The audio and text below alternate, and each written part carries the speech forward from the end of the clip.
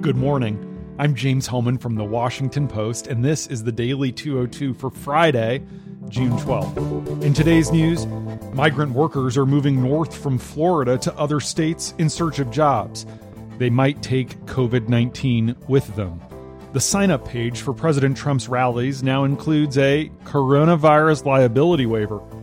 And this administration is concealing the identities of coronavirus loan recipients, shielding undeserving applicants from public scrutiny. But first, the big idea. For reasons doctors do not really understand, a small percentage of Americans have been sick with the novel coronavirus for more than 60 days now.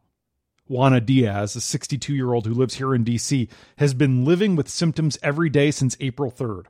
Kara Shivo, a 31-year-old social worker from Cedar Grove, New Jersey, came down with something that looked like pink eye back on March 15th and then wound up in the emergency room when she developed a fever and other symptoms. Since then, she says she has not had a single day when she's felt like she's back to normal. Matthew Long Middleton, a 35-year-old radio journalist in Kansas City, was struck with fever, chills, and typical flu-like symptoms on March 11th. He's never fully recovered. He says he tries to work from his bed, but sometimes just sitting up is too much. My colleagues on the Health Beat, Ariana Cha and Lenny Bernstein, report that post-viral syndromes have been associated with numerous viruses in the past. But until this contagion, they were considered relatively rare.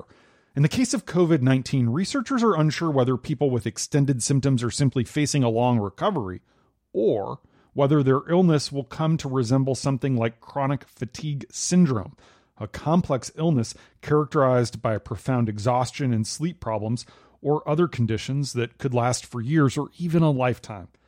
The virus involves and attacks so many parts of our bodies, from the brain to the toes, that some symptoms may be due to damage to different organs that have not been able to repair themselves. Some patients with long-tail illnesses are testing positive, then negative, and then positive again for the coronavirus. Many scientists believe the tests are likely picking up dead virus. In studies, the coronavirus has only been active for 9 to 11 days. But a few autopsies have shown the virus lurking in puzzling places like the spleen, which is creating continuing uncertainty. I looked at some pictures of spleens from autopsies, and they are not pretty. Melanie Montano, who's just 32 years old, went to sleep on March 14th feeling fine. Nothing's been the same since.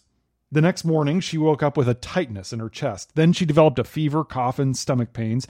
Then she lost her sense of taste and smell. She had a strange pins and needles sensation on the back of her legs. These symptoms keep coming and going in waves, like a roller coaster. They've kept her bedbound for 89 days straight now, through the school shutdowns, shelter-in-place orders, protests over those restrictions, states reopening, and now the second wave. Melanie was a writing instructor in Teaneck, New Jersey. She commuted by subway into the city. She jogged for miles every morning, and she went to bars many nights with friends. But since she got sick, Melanie has been sleeping 14, 18, sometimes even 22 hours a day. 22 hours a day. The second month of Melanie's illness was more of the same, except her coughing got worse, although strangely she was breathing more easily. When her condition did not improve by April, the self-isolation began to really take a mental toll. In the third month of being sick, Melanie's fever broke and she got her sense of smell back, but then the searing heat that she had felt in her lungs at the beginning of her illness returned. She says that this sickness has rocked her world in a way that she never thought was even possible. And that's the big idea. Here are 3 other headlines that should be on your radar as we end this terrible week in America. Number 1. Farm workers living and working in cramped conditions are especially vulnerable to exposure and infection from the virus, much like workers in the meatpacking industry who've also been hit particularly hard. Workers groups say state officials in Florida and growers looking to maximize their profits have been slow to respond to the threat and did not move until fairly recently to ramp up testing. My colleague Laura Riley reports that the positive testing rate among the farm workers in Immokalee, Florida, which is our country's winter tomato capital, is around 40%, compared to 5% of the overall state's population. During the winter and early spring, Immokalee is home to about 25,000 people, 43% of whom live below the poverty line on an income below $26,000 for a family of 4. Latino and Haitian migrant workers board early morning school buses or hop into the roll-up backs of U-Haul trailers to reach the fields. They work side by side, hand harvesting mostly round green tomatoes that are then later gassed with ethylene to ripen them. At the end of the day, these same workers hop back on those buses and trucks to head home to retrofitted trailer parks, often owned by the growers, with between 6 and 16 workers bedding down in bunks and mattresses on the floor in single-wide trailers that are meant to be one-bedroom homes. The Florida Department of Health in Collier County, assisted by an 11-member team from Doctors Without Borders in America, has stepped up testing among migrant worker communities ahead of their annual migration northward to work the fields from Georgia to the Carolinas to Virginia and all the way up to Michigan. But Christine Hollingsworth, a spokeswoman for the county's health department, acknowledges that officials have had problems in ramping up testing and contacting workers with their test results, in part because many workers don't have primary care providers, but also a lot of these folks are undocumented and they're fearful of giving out their contact details despite assurances from county officials that they won't be deported because they're scared. Number 2. The sign-up page for tickets to President Trump's first campaign rally since March, which will be in Tulsa next Friday on Juneteenth of all days, includes something that has not appeared ahead of previous rallies. A disclaimer noting that attendees, quote, voluntarily assume all risks related to exposure to COVID-19 and agree not to hold Donald Trump, his campaign, or the venue liable should they get sick. More than a dozen states are now tallying record-high new infections. Oklahoma is not among them, although Tulsa County has reported a gradual uptick of new cases since the beginning of the month. The Bach Center, where Trump will speak next week, has a capacity of more than 19,000, and the campaign wants to pack in as many as possible. And the Republican Party officially announced overnight that its national convention festivities will move to Jacksonville, Florida, from Charlotte, so that Trump will be able to address a packed arena. North Carolina public health officials had expressed concern about the dangers of doing so in their state.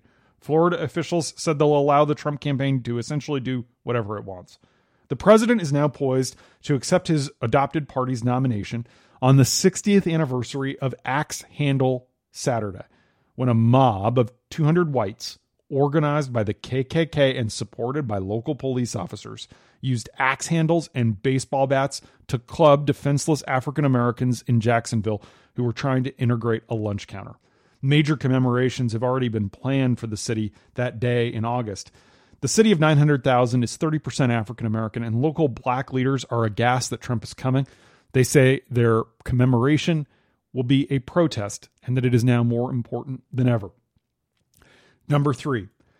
Trump administration officials responsible for spending $660 billion in taxpayer-backed small business assistance say they will not disclose the amounts or recipients of these subsidized loans, backtracking on an earlier commitment to release individual loan data that they made in order to get Congress to appropriate the money. The Small Business Administration has previously released detailed loan information dating to 1991 for the federal 7A program, a long-standing small business loan program on which the larger Paycheck Protection Program is based. But Treasury Secretary Steven Mnuchin and SBA Administrator Jovita Carranza declined to discuss any specific borrowers during a congressional hearing, angering senators from both parties. The SBA and Treasury allowed lenders to take borrowers at their word regarding their needs and eligibility. This has created conditions ripe for abuse. Reality television star Mo Fain was arrested and charged with bank fraud for spending more than $1.5 million in taxpayer loan money from the SBA on jewelry, expensive cars, and child support. Fain received a loan through a Georgia shell corporation he created called Flame Trucking. Others may be using money for nefarious purposes, but just might be smarter about how they do it to avoid getting indicted. Well-known restaurant and hotel chains, including Shake Shack and Ruth's Chris Steakhouse, initially received tens of millions of dollars through their franchises from this program meant to prevent small businesses from going belly up. According to filings with the SEC, nearly 300 publicly traded companies received $1 billion in stimulus funding, prompting an after-the-fact ruling from SBA that public companies with access to credit elsewhere would probably not qualify. Many of the businesses subsequently returned the money, although the SBA refuses to say exactly how many did so. We believe you have a right to know how your tax dollars are being spent. That's why the Post has partnered with 10 other news organizations to sue the SBA for access to records on loan recipients, the amounts of their loans, and other basic information that the agency has previously released until Trump appointees told them not to. The law is very clearly on our side here, and our attorneys are confident we will ultimately prevail in court. The real question is just how long it will take to get the information out there. But I want to end today by reflecting a little bit on the economic carnage of this contagion. The Dow slid more than 1,800 points yesterday on fears that the second wave is arriving sooner than expected.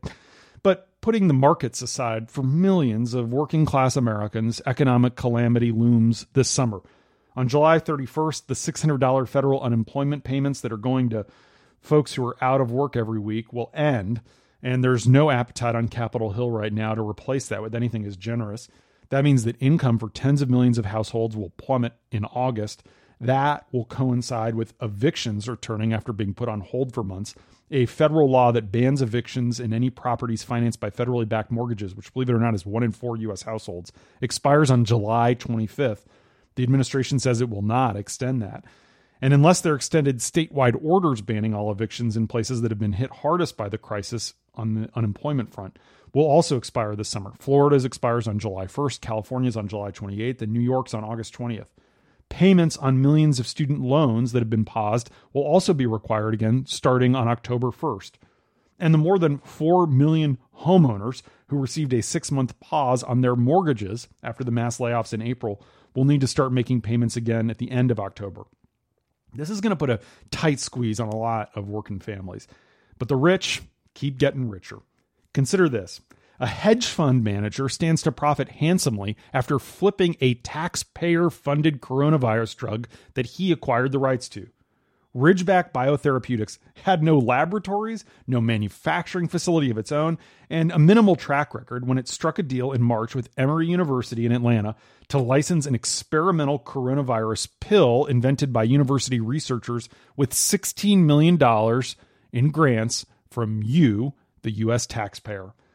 But what the tiny Miami company did have was a willingness from its wealthy owners, hedge fund manager Wayne Holman, no relation, and his wife Wendy, to place a bet on the treatment. The wager has paid off with extraordinary speed. In May, just 2 months after acquiring the antiviral therapy called EIDD 2801 from Emory, they sold exclusive worldwide rights to the drug giant Merck. Demands are increasing in Congress and around the world that the big pharma companies set affordable prices on coronavirus treatments and vaccines and distribute them equitably. Yet the role of middlemen like the Ridgebacks creates another excuse for the big drug companies to jack up their prices for consumers like you, layering on extra costs. It's just another pressure point on folks who are trying to make next month's rent so that they don't get evicted and trying to put food on the table for their kids. It's not fair, but that's the way it works. And that's the Daily 202 for Friday, June 12th. Thanks for listening. Our show is produced by Ariel Plotnick, and our theme music is by Ted Muldoon. I'm James Hohman. Stay safe this weekend. I'll talk to you on Monday.